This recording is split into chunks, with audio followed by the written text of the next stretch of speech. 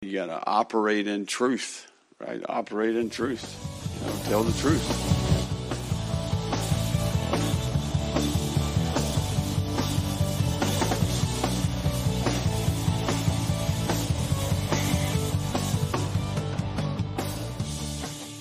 Hello, everybody, and welcome to the Gator Truth Florida Football Podcast.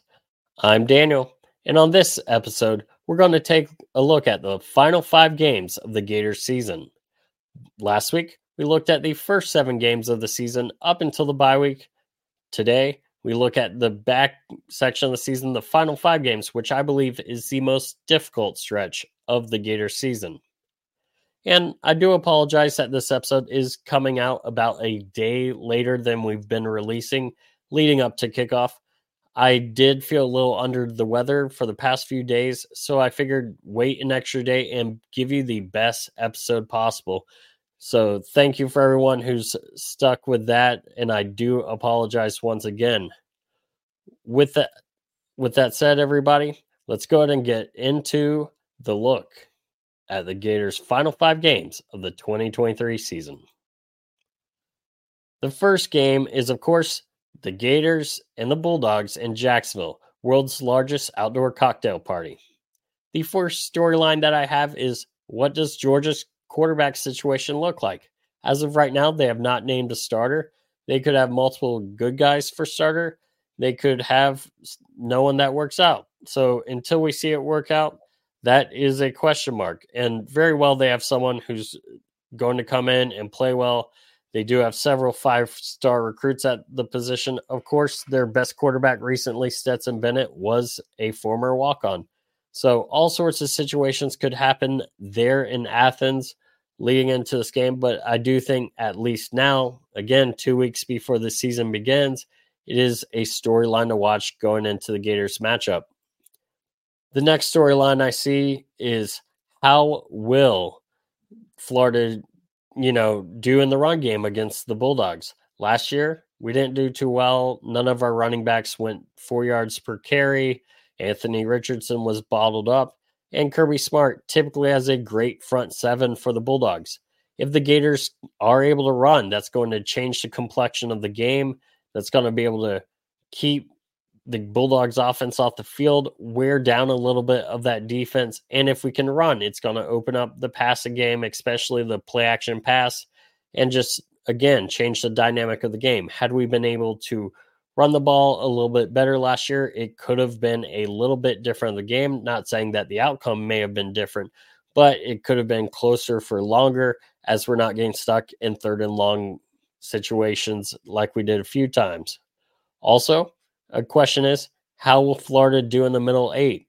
Last season, in the middle 8, for those of you that are wondering what that term means, that's the last 4 minutes of the first half, first 4 minutes of the second half. It's a time when momentum can definitely change.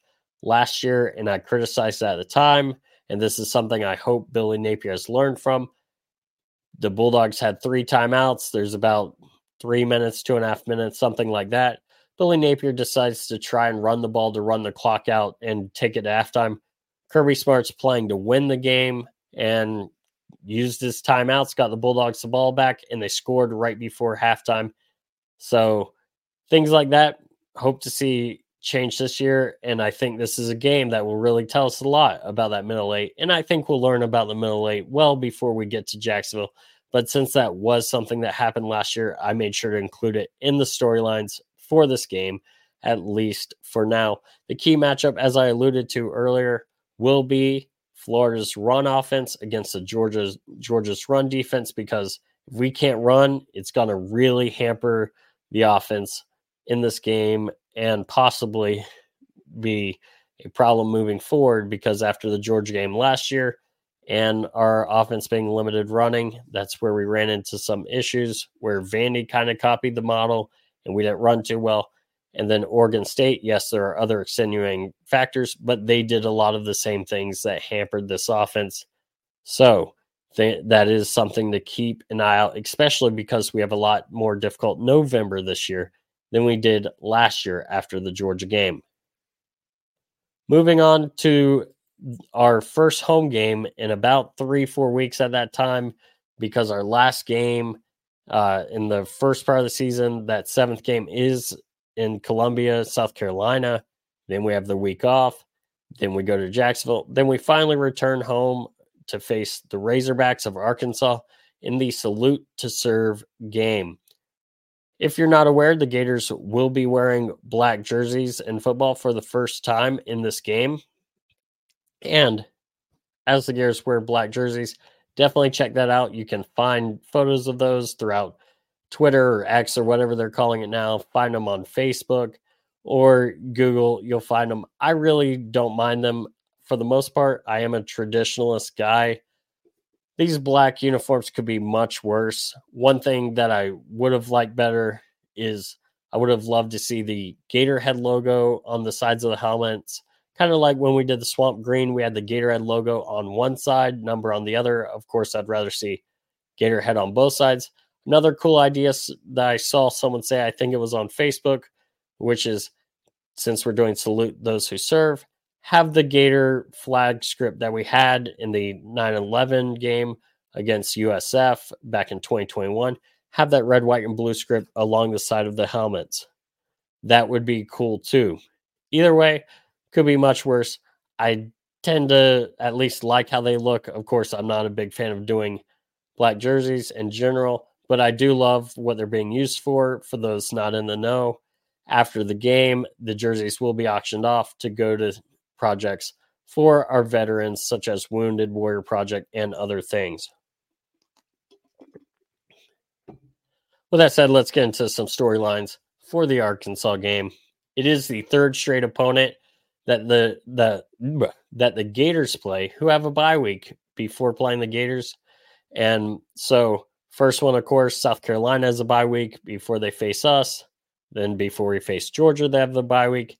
And then Arkansas has a bye week before playing us as well. A question that I have is, what state of mind will Arkansas be in? Arkansas, in the first half of their season, or the first part until their bye week, right before they play us, they play all five. Well, they play 5 of the West teams that they're going to face, with Auburn being the lone exception who they face after us. So in a row, they face LSU, A&M, Ole Miss, Alabama, Mississippi State, then have a game off before playing us. And that is a tough task for the Arkansas Razorbacks. So the question is, what kind of state will they be in, both physically and mentally, depending on their record? Now, they have a new offense, and with that offense is potentially the best, if not the best, returning SEC quarterback running back combo in KJ Jefferson, who is one of the best returning SEC quarterbacks, who can hurt you with his arm and with his legs. And then you have Rocket Raheem Sanders, who is a first-team preseason All-SEC running back. And last year, the Arkansas Razorbacks were one of the top rushing teams in the SEC. And their passing was okay. It does look to get better in this new scheme. But how will they be coming in against the Gators? And also, their pass defense last year was horrid. Will it improve? That is a big question for the Razorbacks. And I do think that this is something that the Gators need to look out for. I think this is a potential trap game situation for the Gators. Why? You had a rivalry game against Georgia. You're at home against Arkansas. And the next week, you've got another rivalry game at LSU in Baton Rouge. So it's just 2 really massive games, and you've got Arkansas sandwiched in the middle.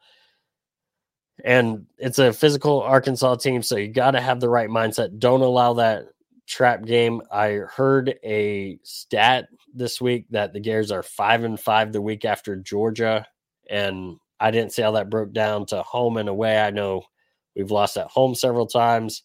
I know that we won away at A&M last year.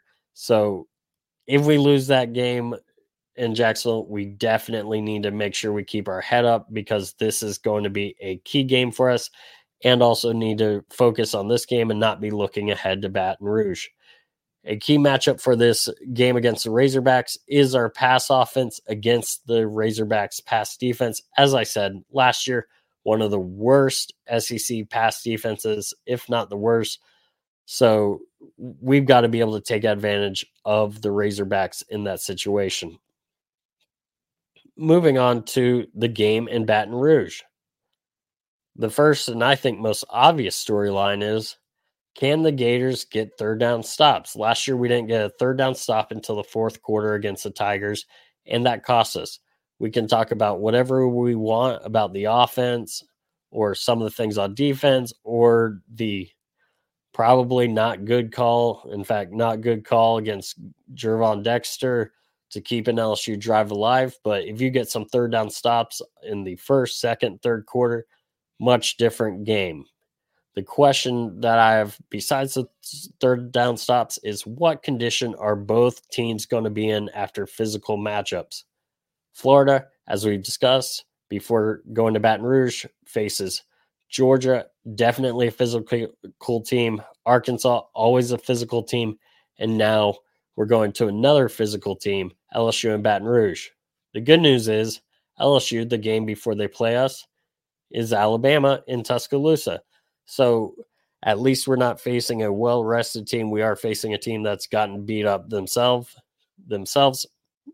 before facing the Gators.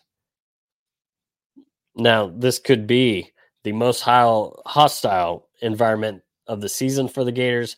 The question is, how will they react? The good news is, before they go to Baton Rouge, they'll have gone to Rice-Eccles, they'll have gone to Kroger Field, and they'll have gone to Williams-Brice. Williams-Brice being one of the sneakiest, best away stadiums as far as crowd noise or game day environments. So it shouldn't have as much of an impact. Usually the LSU game is earlier, and then we probably haven't faced as many, hostile crowds. Now, I'm not going to say anywhere nearly as loud as Death Valley, but the hostility and stuff, at least there will be more experience with it where this game falls on the schedule. The key matchup, I have the Gators run offense against LSU's run defense. Why do I have that? Same thing as Georgia when I try to avoid these things that in the first half of the season, we looked at first part of the season, I tried to have different things for each game. The reason why I have it here is last year, our running game overall did not do well. I mean, outside of one long run by Montrell Johnson, he was 1.8 yards per carry. I believe ETN didn't do too well. Anthony Richardson, again, outside of breaking the 81-yard touchdown run, he didn't do too well on the ground. And if we can't run, that's not going to help, as this entire offense is predicated on the run. So this year we need to step that up, especially with LSU having guys like Mekhi Wingo return at defensive tackle, guys like Harold Perkins at linebacker. And if we can take on their rush D and do really well, then that's a good signal, not just for the season, but as we build towards the future. And now let's get into one of the more interesting games of the season, in my opinion, and that's the game in Columbia, Missouri against Mizzou in our 11th, second to last game of the season. And the first question I have for the storyline is, can the Gators play well in Columbia? I decided to look because I don't remember us ever playing too well in Columbia. And what I found was our highest score in Columbia ever, and we've only played in Columbia since the Tigers joined the SEC in 2012. Our first game there was in 2013. Our most points there, no matter who the coach was, is 23. And that includes some decent Dan Mullen teams. And so it's not a great place that we've played. This is also going to be a game where it's probably really cold out. And last time we played there in the cold, we lost 24-23. Excuse me. And both teams are going to come in after multiple physical games. Of course, I keep saying that, and because it's true. We've got Georgia, we've got Arkansas, and now we've got LSU. The good news is Mizzou, before they play us, has Tennessee and Georgia, which are two tough matchups that are also going to wear out the Tigers. In fact, it is Georgia first, then Tennessee. And so it's going to be interesting. Mizzou, they return a ton of production on their D. They had a pretty good defense last year. They returned a lot of their production, including former Gator Tyrone Hopper. I looked, and one place I found had Mizzou. They actually returned 2 of the top 3 SEC defensive tackles as graded by Pro Football Focus. The third one actually used to be a Tiger, and it's Mekhi Wingo, who I mentioned, who is now at LSU. And so, with that said, you've got a stout defensive tackles. You've got some of the top linebackers or returning linebackers in the league, and you've got some decent play elsewhere. So if the Gators O-line can hold up against that front 7 for both pass and for run, which is my key matchup, the Gators O-line versus Mizzou's front 7, then I think this is a game that we can pull off in the cold on the road. But I do think, again, this is a sneaky area, potential trap situation, because you faced Georgia, Arkansas, have the rivalry game against LSU. Then you go to Como, and then the next week you have the Seminoles in Gainesville. And so that is a tough schedule straight. And with rivalry game, underrated, in my opinion, team, rivalry game, underrated team, or at least a team that could cause problems in Mizzou, a Mizzou team that last year took Georgia to the brink. So there is always the case that this could be a trap game if the Gators look ahead to the season-ending rivalry game against the Florida State Seminoles. And then so let's get into the game against the Seminoles. The first storyline that I have is the revenge factor. Last year, the Gators lost by 1 score. There are various factors into that loss, whether it was Anthony Richardson missing guys, whether it was the 5 drops that happened, whether it was the decision, whoever's it was, to not really run the ball too much as the second half started, where we threw like 7 out of 9 plays. We threw the ball and it wasn't working, where we had success running. And also not tackling Jordan Travis. Again, 2 times we tackle him, we probably win that game. 2 plays changed that game is when we allowed him to scramble short tackles, and he runs. Both times they were called touchdowns, called back to like the half-yard line. FSU ended up scoring touchdowns. Without those 2 touchdowns, they probably kick a field goal because I believe those were both on 3rd down. And now that's 8 points off the board. And I know we can play that game all night. But again, we make those tackles. Maybe we run the ball early in the second half. So that 1-score loss it was bad in the way that we lost, but it wasn't like they came out and just kicked our butts up and down the field. I'm not sure FSU is as good as some people are hyping them as potential playoff contenders, as things like that. I don't believe they're that. But at the same time, they're a team who returned a lot of players and is slowly building up. So we can't be acting like they're some Vanderbilt team. They are a dangerous team coming in here. They face Miami 2 weeks before playing us, have North Alabama the week before we play them. And for us, this is our 3rd rivalry game in 5 games. It's a very tough slate coming in here. I'm wondering how we'll be physically and mentally coming into this game. A question that I have, is FSU going to be coming in with a lot to play for? As I said, there are some places that are hyping them up as potential, playoff contenders, as all sorts of good things. And many FSU fans will tell you that they believe that they're in line for a great season, ACC championship, all of that. The key matchup that I have, and I think this will decide the game, as I said, I believe it decided the game last year. The Gators front 7 against Jordan Travis. That's both in the run and the pass. If we can harass them on the pass and tackle them on the sacks, then we're good. If we can keep them from running, shut down that run game, I think the Gators will be fine in Gainesville. But it comes down to the front 7 doing their job. And if we do that, we can win this game. Again, I've got to admit that this game is a dangerous one with FSU coming in after the previous 4 games that we have. At this time, I will not be making a prediction as far as what our record will be. I will probably go through that next week. I'm waiting 1 week just to see where all we pan out as we're about to kick off against the Utes, because I've seen all sorts of interesting things this offseason. Unfortunately, we lost Justice Boone for the season due to ACL injury. I don't think any of our starting 5 linemen, I don't think all of them have practiced more than 3-4 times together. Mascua, he was missing for the first few weeks.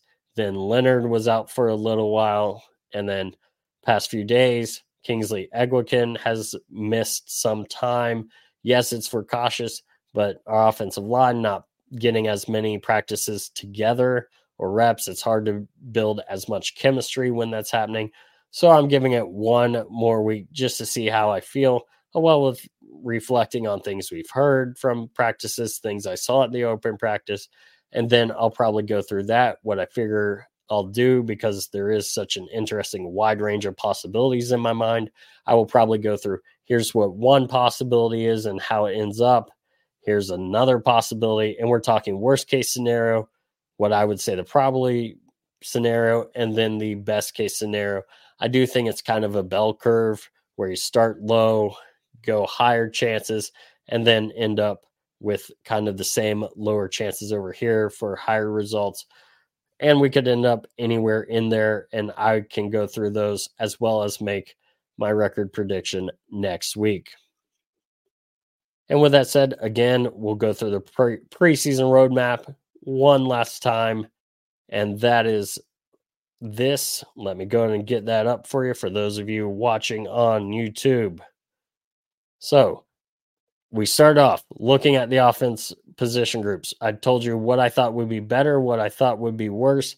My mind has kind of changed on a few things, having watched the open practice, having heard some of the changes that have been talked about schematically. Then we have defense, better or worse. Definitely check those out if you have not. Last week, we talked about the first 7 games leading up to the bye week.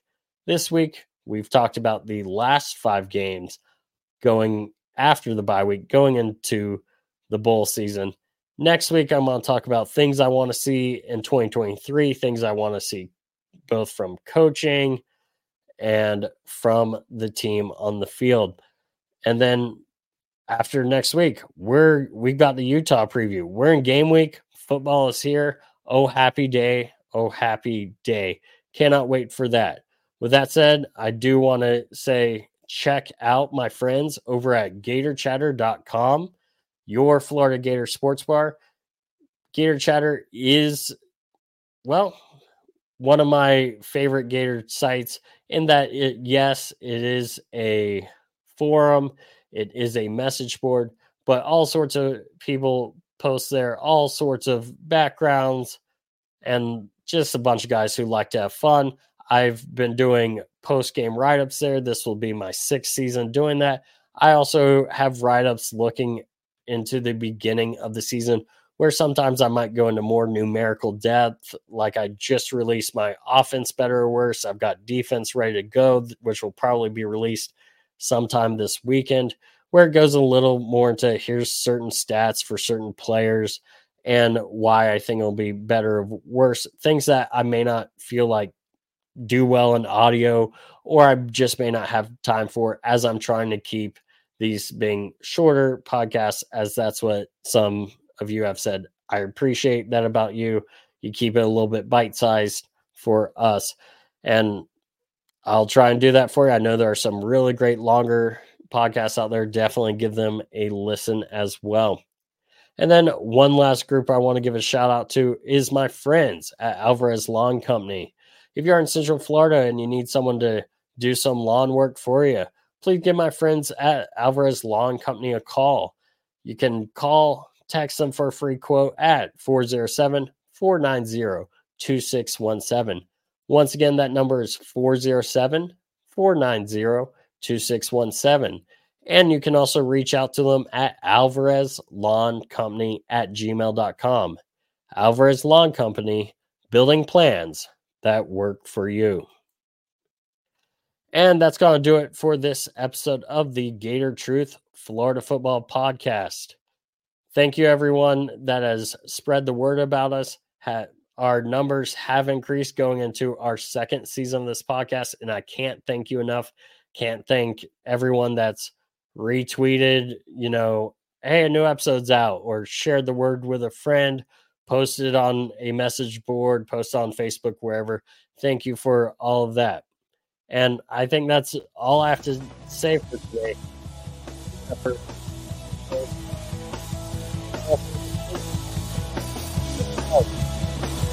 Go Gators.